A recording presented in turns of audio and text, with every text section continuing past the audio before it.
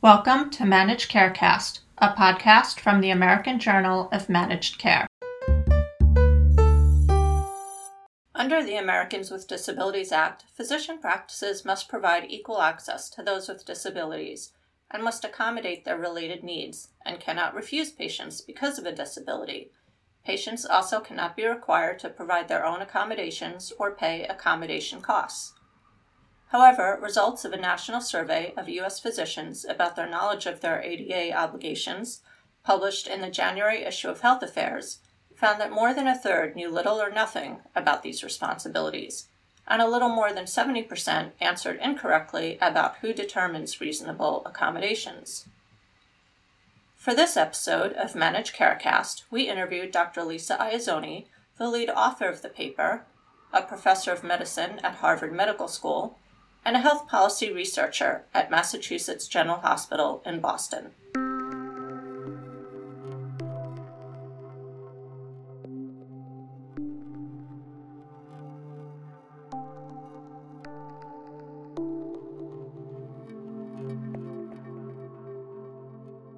Thank you for joining us today, Dr. Iazzoni.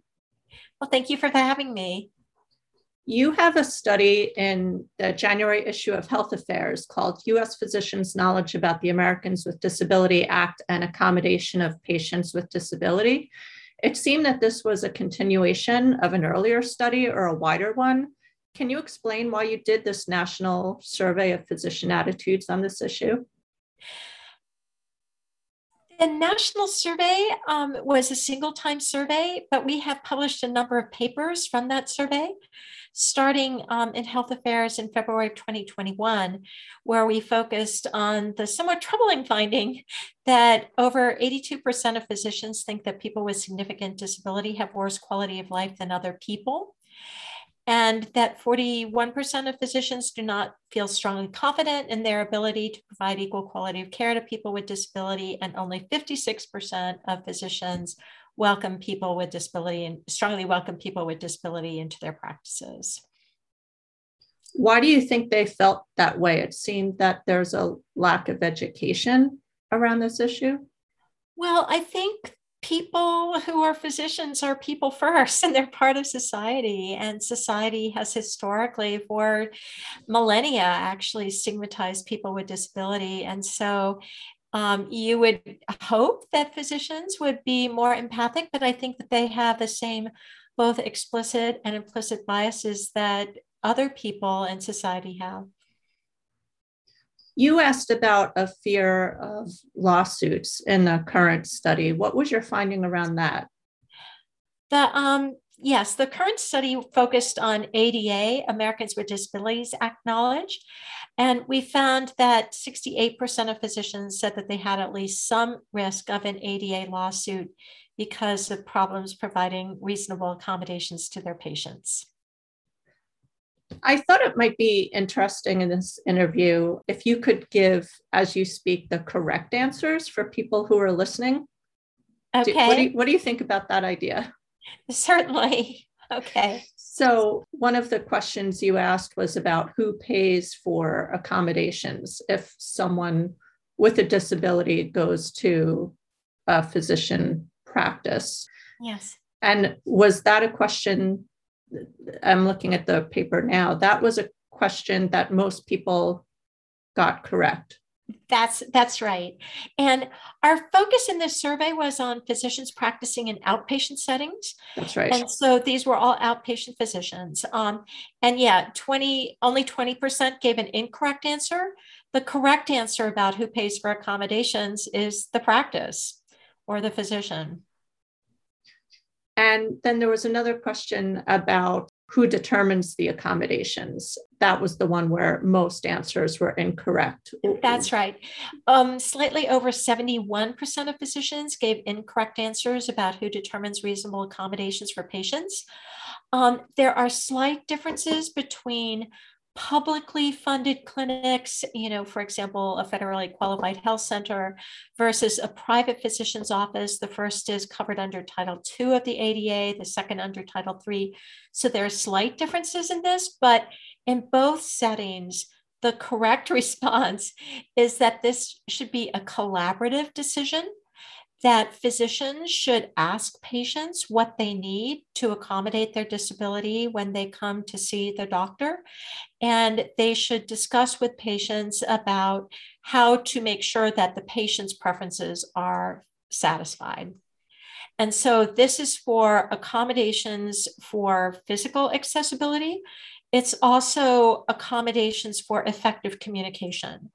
So say somebody who is culturally deaf with a capital D, such that they speak American Sign Language, and they come to their doctor and they want to talk about their health, they may very legitimately request that an ASL interpreter be provided so that they can effectively communicate with their physician during that office visit. Can you talk a little bit about the characteristics of the people who answered the survey? They were representative of the medical profession as a whole at this point. Yes. Correct? So this was a nationally representative sample of physicians in 7 specialties. We had general internal medicine, family practice, rheumatology, neurology, ophthalmology, obstetrics, gynecology, and orthopedics. And neurology. Did I say neurology? Neurology. Yeah. I think you did. What are some of the solutions to this problem? Well, first of all, I think physicians want to give good quality care to all of their patients, and they want to be able to effectively communicate with their patients. And so physicians just need to educate themselves about the means for making sure that that happens.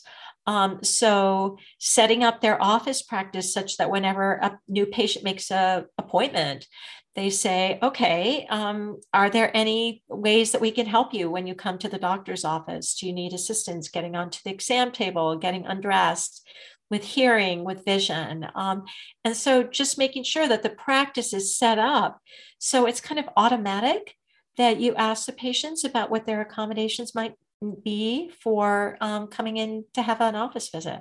Do you think reimbursement plays a role in any of this? I don't think I saw that mentioned in your paper, but you did mention a lack of time. Some physicians may feel there's not a lot of time.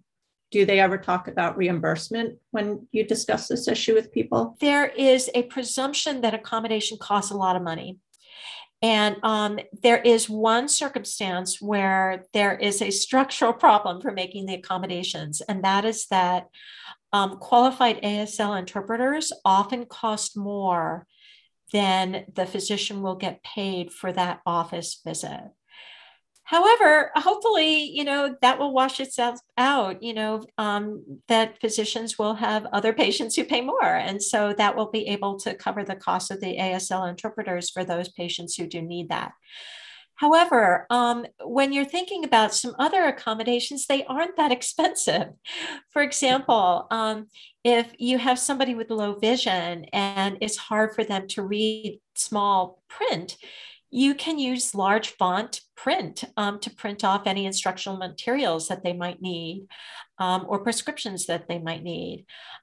Somebody like me who needs a height adjustable exam table, it is true that exam tables that are height adjustable are more expensive than fixed height exam tables, but there's a win-win situation here. And that is that practice staff often get injured in transferring patients. And so it's likely that there will be fewer injuries if it's easier to transfer the patient. Secondly, physicians are sometimes short stature, sometimes physicians are tall. And so a height adjustable exam table allows the physician to position the table at the exact right height for that physician to ergonomically, comfortably perform their examinations on their patients. Was there also any correlation between a physician's attitude towards welcoming or what they thought about patients with disabilities and your actual findings? Yeah, physicians who felt like they had a higher risk of an ADA lawsuit were not as welcoming of patients with disability. So it almost became like a self-fulfilling prophecy. Exactly, yes. Is there anything else that you want to mention or that I forgot to ask about this? I think that virtually every practicing physician who has direct patient care can expect to see more people with disability in coming years. With the aging of the baby boomers, there's going to be a lot more bad backs, a lot more bad knees, a lot more hearing loss, a lot more vision loss. And so I think that physicians just need to think about their practice environments and setting them up so that they accommodate people with disability. It'll make it easier for the patients, but it will also make it easier for the staff. Well, thank you so much for joining me today. I really appreciate it. Well, thank you for having me. All right, take care. Okay. Bye. Bye. For all of us at AJMC, thanks for listening. To learn more about these issues, go to ajmc.com. And if you like the podcast, follow us on Twitter at AJMC_journal.